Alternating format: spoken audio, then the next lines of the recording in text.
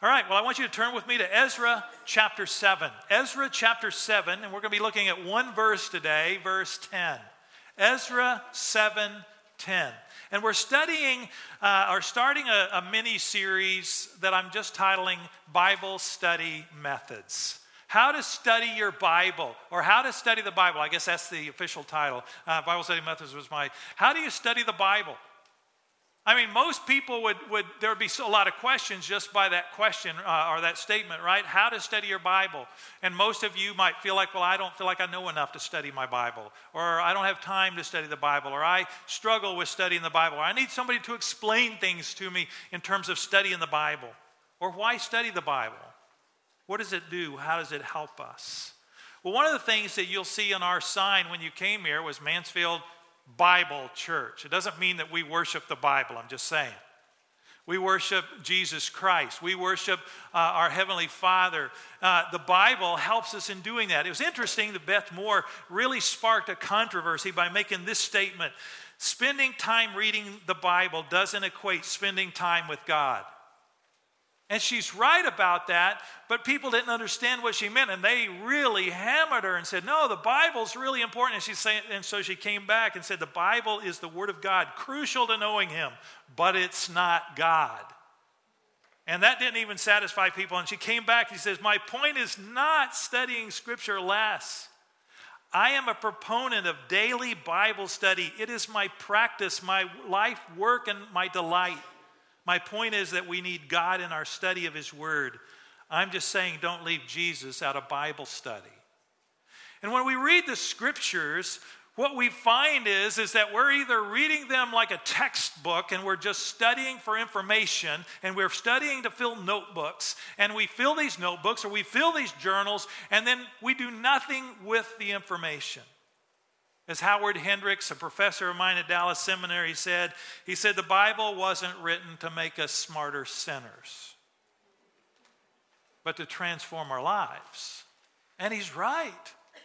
And so I have to make a decision every time I open this book, every time I find it on my phone or on my iPad or whatever. I have to make a decision. Am I just reading this as a study? And I can tell you, as a pastor, it's easy to read it thinking, okay, what am I going to communicate next week to you guys? And what am I reading the Bible? I'm reading it for you. And God's saying, no, Buckles, I want you to read and I want you to apply it to your life, as well as to other people doing the same. We all have the same requirement to study His Word and to understand it and to live it out in our lives. Because it wasn't written to satisfy our curiosity. It was written to transform us, to make us more in the image of Christ. And so we have to ask ourselves, what is my commitment to that? Am I committed to studying His Word and allowing the Word to begin to become a part of me? In Deuteronomy 32, at the end of Moses' life, he makes this statement: that this is not an idle word which I've given to you. It is your life.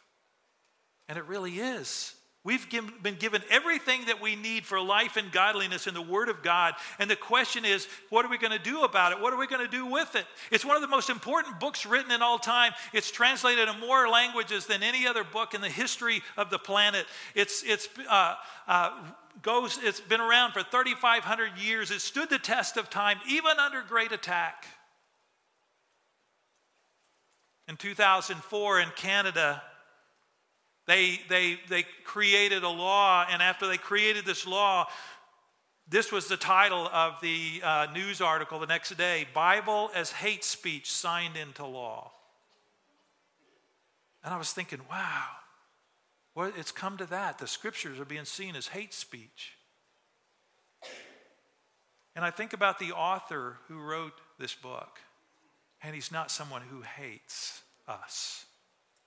For God so loved the world is the one who wrote this. We're not reading people's words about God. We're reading God's self-revealing, self-revelation, explaining and helping us to know who He is. Because otherwise, how would we know? We would only be able to look at creation And Psalm 19 says, yeah, we can learn some things through creation, but there's things we cannot know. I could not know about the triune God through creation. I couldn't know the gospel that Christ saves by faith in him through creation. I only know it through the revealed word of God, that he reveals himself to me. And so it means that I need to understand it. I need to read it. The Bible, in spite of any attacks that it's had over the years, is still the most read book in history. In America, 58% of people surveyed said they wish they would read their Bible more. They would love to read their Bible more. And I think, well, let's do it. It's not that hard. If you just wanted to read the New Testament, you know how many chapters are in the New Testament? I said chapters. If it's books, it would be 27, right? 39 in the Old Testament, 27 in the New, 66 total. How many chapters? 260. So I Googled that this morning. What's 260 days from today? November 4th of this year. So if you read one chapter a day of the New Testament, you could finish the New Testament by November 4th. Now, even if you finished it November 5th, you'd still be way ahead than if you had made no plan at all. God says, or Moses said, and God said through Moses in Psalm 90, teach us to number our days and present to you a heart of wisdom. Well, you'll be more wise understanding God's word, reading the New Testament, if you just read one chapter a day. That's doable. But we have to understand it.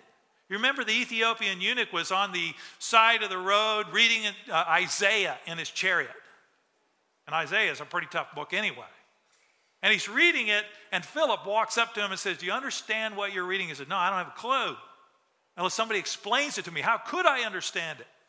And he explains to him, and he shows him where it's pointing to Jesus, and the Ethiopian comes to Christ. The Word of God transforms us. So the key is understanding it. I remember years ago somebody giving me this illustration. He said, imagine a little baby and you put him in a shopping cart. And you push that shopping cart into a grocery store. Millions of dollars worth of food. If you just leave that baby in there, or even toddler in there, pretty soon it's going to starve to death. Why? Because they didn't know how to get at the stuff. Doesn't know how to open the cans. Doesn't know how to get the groceries. Doesn't know how to cook any of them. And he said, that's the way most believers in Christ are. We're like this little baby in a grocery store. We've been given everything that we need for life and godliness, and we don't know how to get at it. We don't know how to understand it. And when we do understand it, we don't always do it. And I think if it's simple, if I want to read my Bible more and I just read a chapter a day, I can finish the New Testament, why wouldn't I do that? This weekend, we were at a conference, a Linger conference. And it was great. Great conference. A lot of worship. We had Shane and Shane do music. We had Phil Wickham. A couple of years ago, they had Lauren Daigle. And I think, they have these different musicians. And then also they have people who teach during those times. Great speakers, really challenging. And one of them pulled up a check. And he said, before the conference started, he sent out in the mail randomly to 10 people who were at the conference a check for $10. And out of those $10 checks, those $10 checks, how many of those do you think got cashed out of the 10? Hold up your hand. One, I see. Anybody else? How many do you think? Put your hands up, show me a number. 2, who else? 5, 7.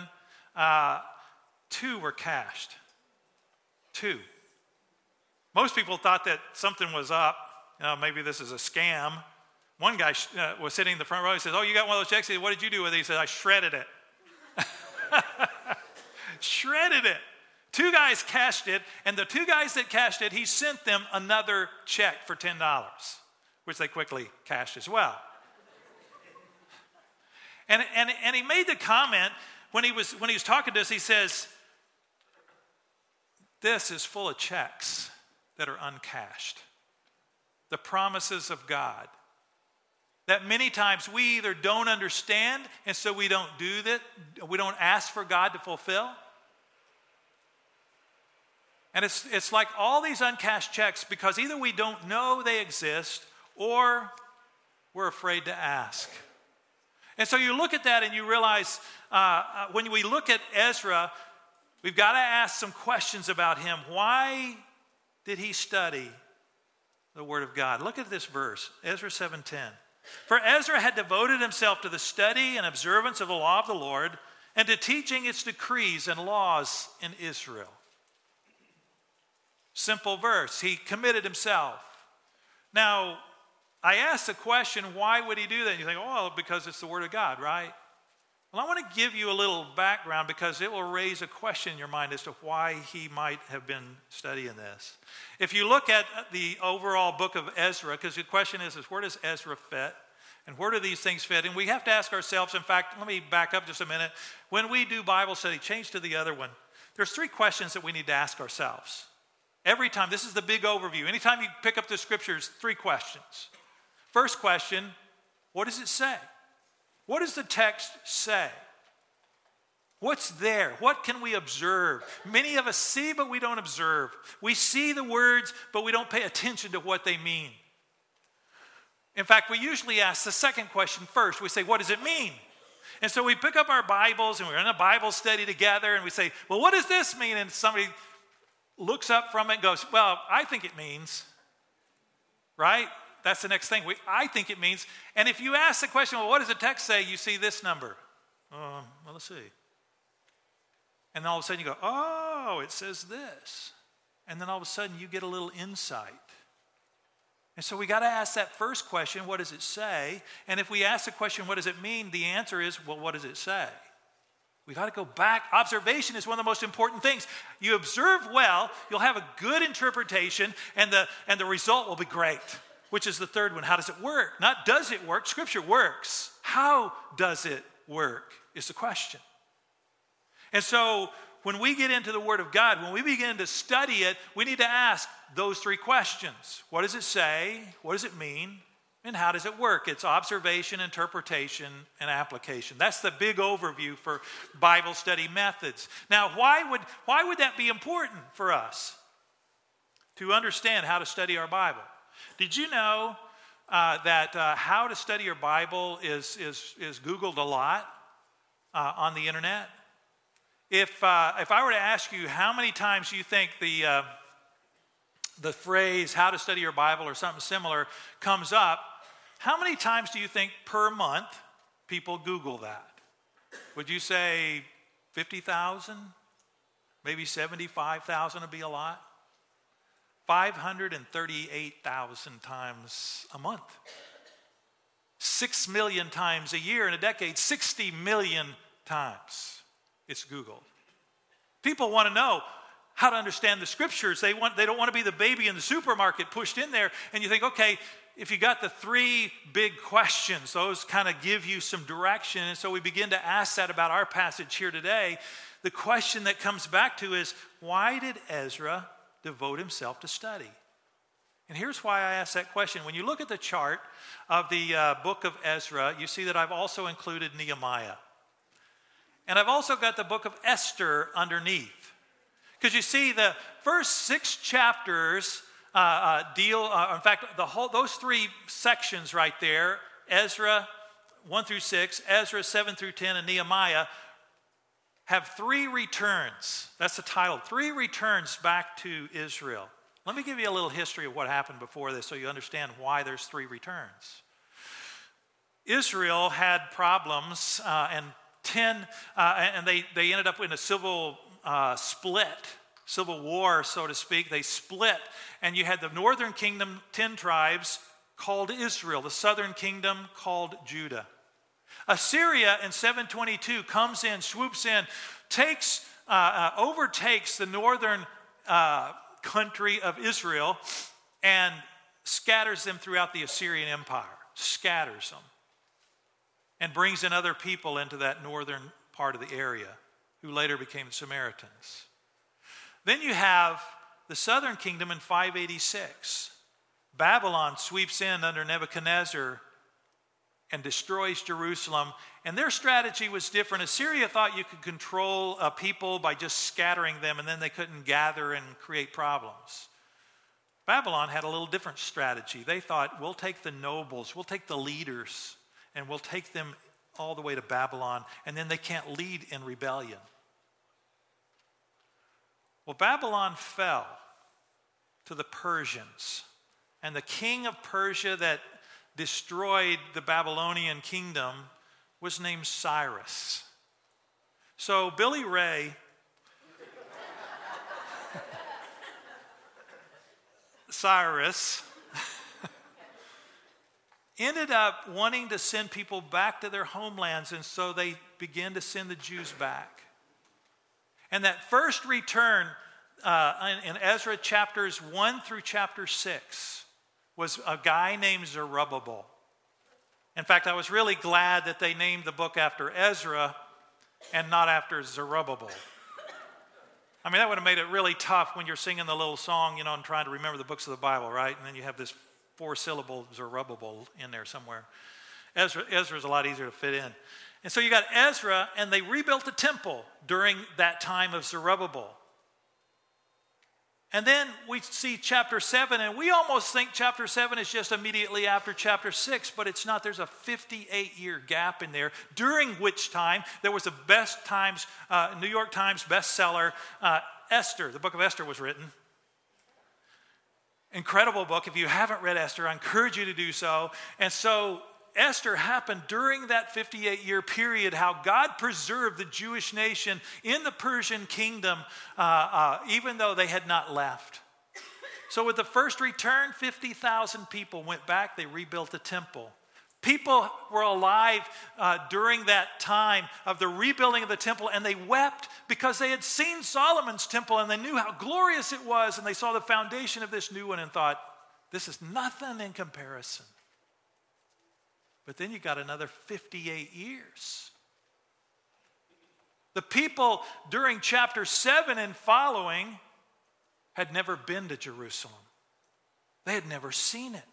They hadn't seen the old temple. They didn't remember the old ways. They hadn't seen the sacrifices around the temple and all the ceremony. Not even Ezra.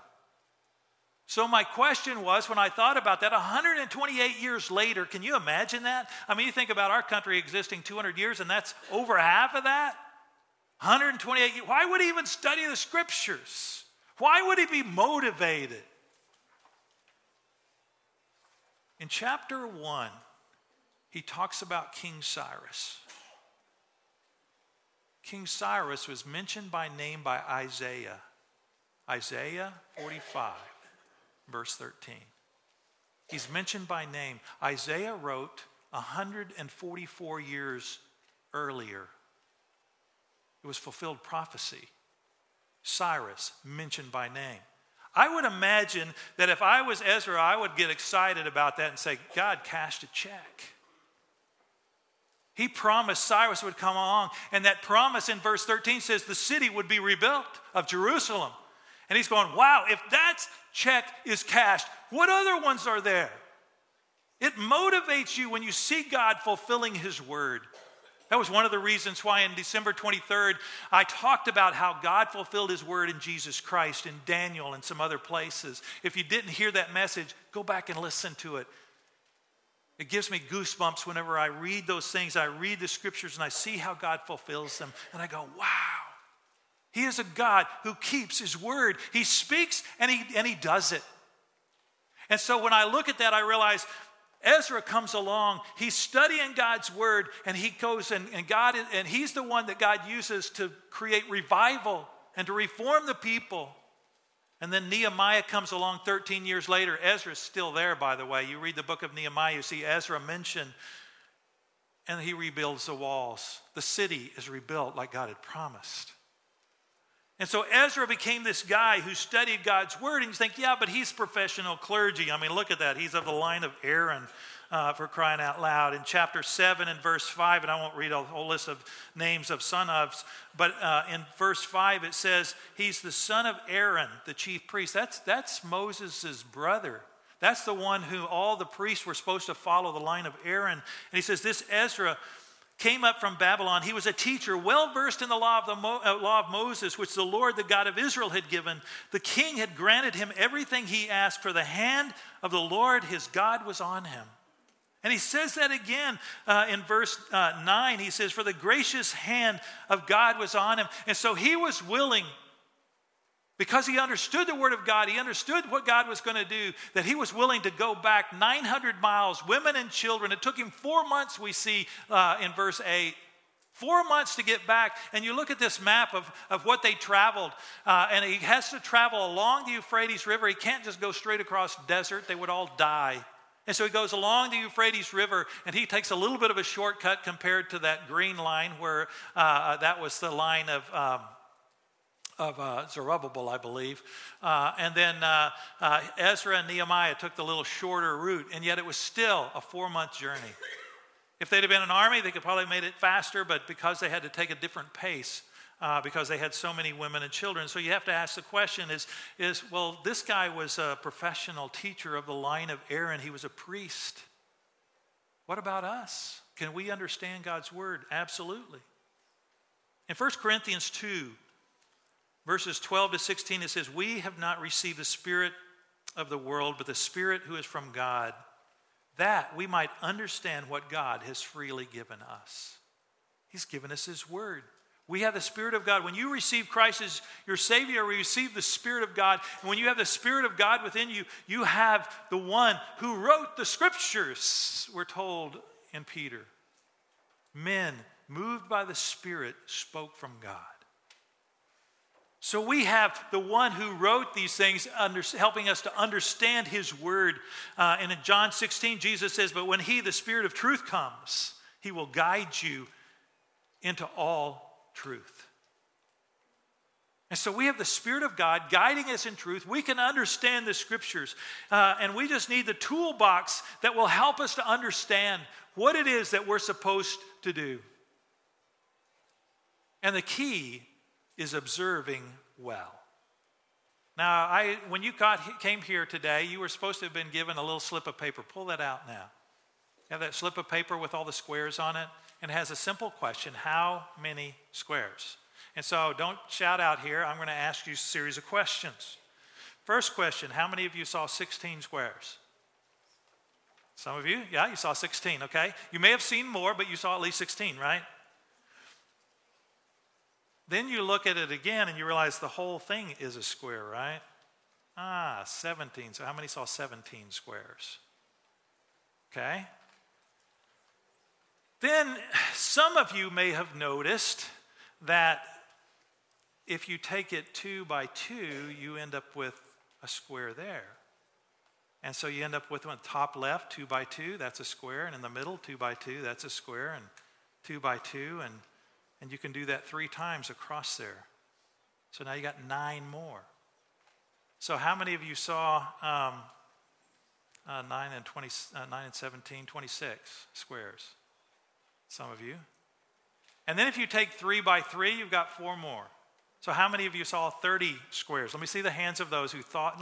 Hold them up high. Yeah, just as I thought, I'm going to have to do a series on lion. Sorry, I just had to say that. I couldn't resist.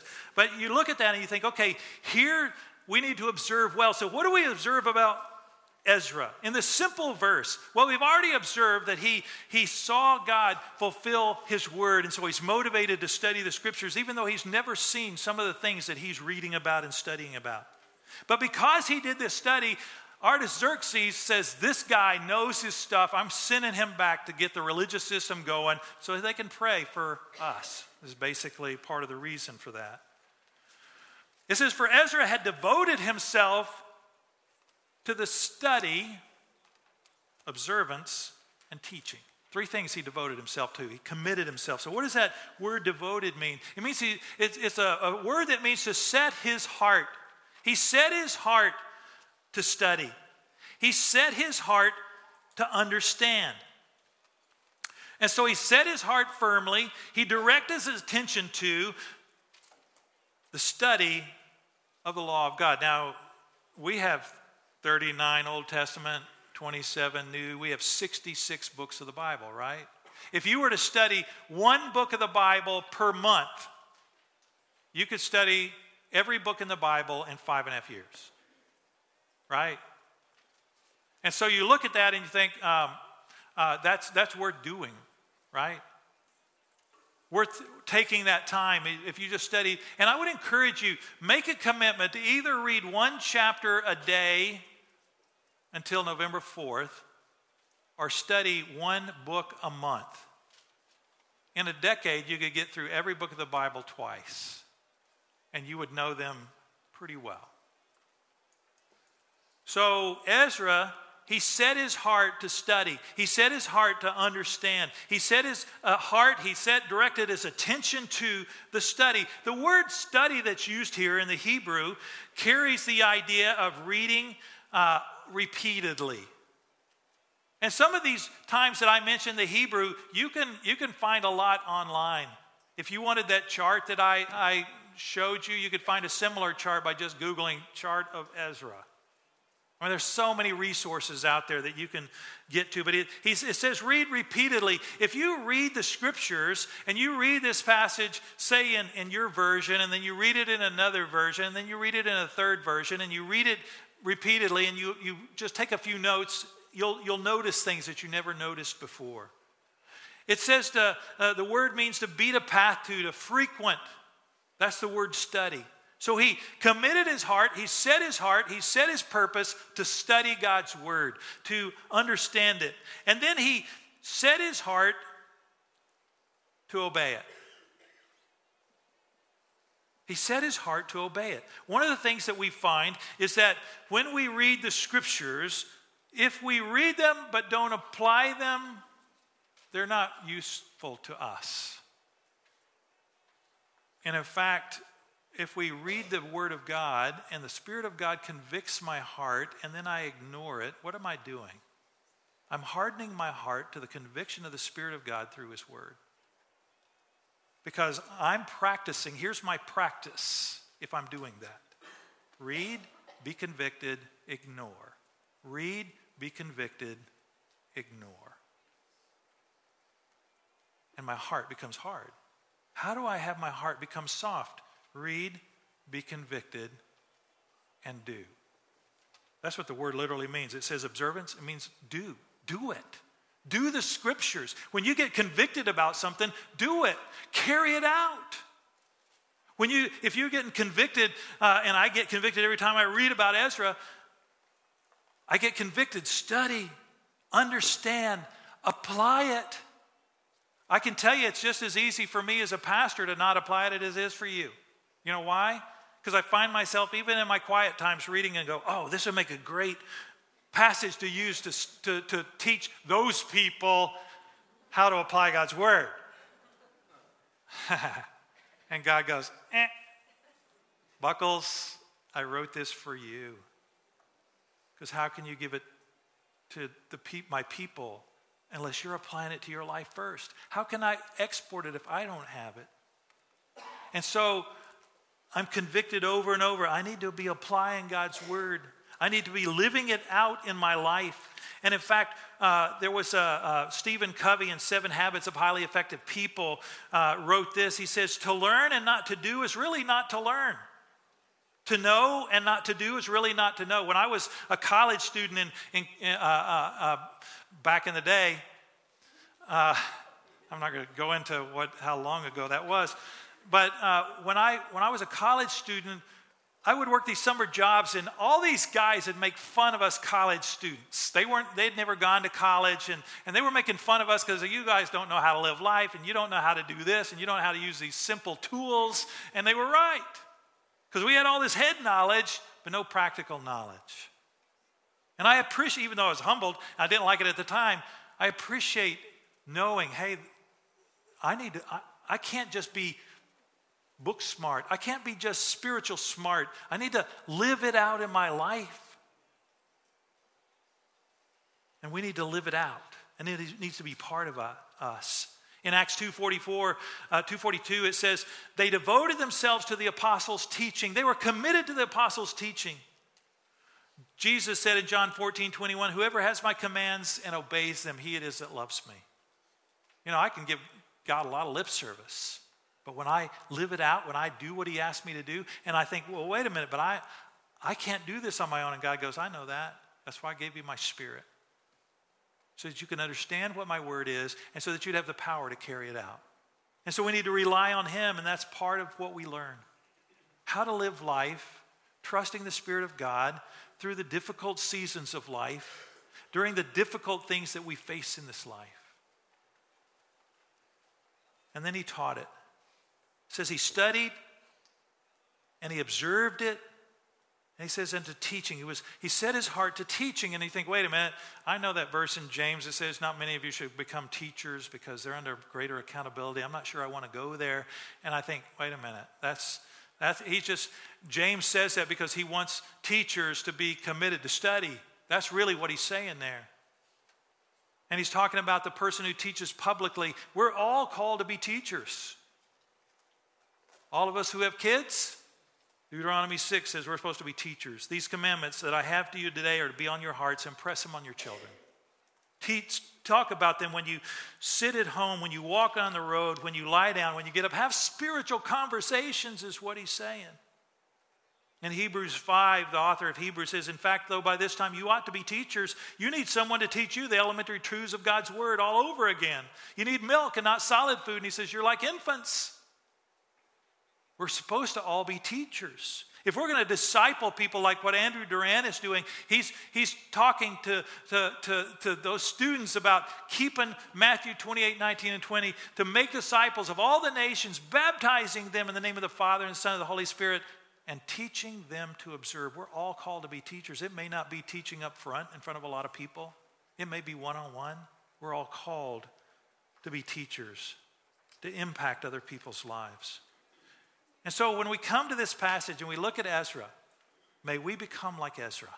May we be those who devote ourselves to studying God's word. And that doesn't mean spending hours a day necessarily, but spending some time every day, a daily devotion with the Lord, reading one chapter a day until November 4th. Maybe that is it. Maybe your study is, okay, you're gonna read and study one book of the Bible for 30 days.